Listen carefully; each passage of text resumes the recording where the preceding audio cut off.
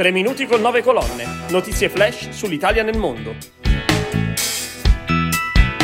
Anche quest'anno la Fondazione Migrantes ha presentato il Rapporto Italiani nel Mondo, che fotografa la mobilità italiana e analizza la presenza dei nostri connazionali all'estero. Sono Marcello Lardo dell'agenzia 9 Colonne e questo è il tema della nuova puntata della rubrica dedicata agli italiani nel mondo. Secondo i dati emersi dal rapporto, sono oltre 5 milioni e mezzo i connazionali che vivono stabilmente oltre confine. L'anno del Covid fa registrare un più 3%. La pandemia non ha quindi arrestato le partenze degli italiani all'estero, una comunità che secondo il Presidente della Repubblica Sergio Mattarella ha un valore inestimabile. Delfina Licata, curatrice del rapporto, ci spiega qual è l'identikit degli italiani che decidono di trasferirsi all'estero. Diversamente da quello che si pensa, il Covid-19 non ha arrestato la mobilità italiana, l'ha sicuramente contenuta numericamente, ma siamo comunque al di sopra dei 109.000 unità di connazionali che da gennaio a dicembre del 2020 hanno lasciato il territorio per motivo di espatrio.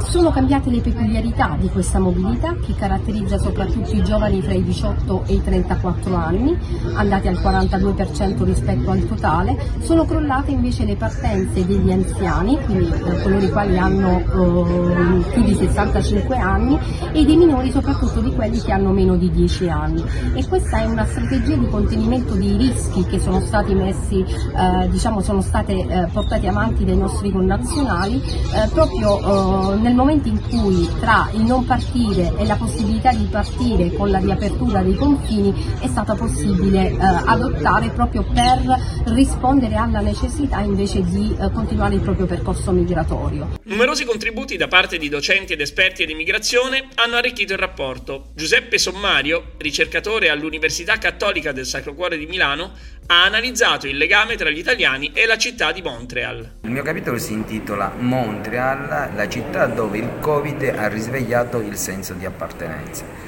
Se ne parlava prima nelle introduzioni, in realtà Montreal è una città ad altissima densità di italiani, diciamo che storicamente è stata una città che in Canada ha accolto sempre le prime comunità di italiani, è stata la città dove si è aperta, pensiamo, anche il primo consolato italiano, la prima casa d'Italia, e è stato interessante in questo viaggio che ho fatto nella comunità mondialese, che io conosco molto bene per la mia attività di ricerca, scoprire quanto quest'anno di pandemia abbia risvegliato fortemente il senso di appartenenza intorno a quelli che sono i tratti distintivi dell'italianità: la famiglia, la religione, la lingua. La giornalista Giorgia Salicandro analizza invece la situazione del mondo dello spettacolo dal vivo e degli artisti italiani all'estero nell'anno della pandemia. Gli artisti, gli operatori del mondo dello spettacolo dal vivo, così come in Italia, hanno subito un durissimo contraccolpo a causa del Covid, perché sono stati i primi a dover rinunciare al lavoro e tra gli ultimi a poter riprendere. C'è da dire che la situazione all'estero non è uguale dappertutto, ci sono paesi che hanno saputo tutelare gli artisti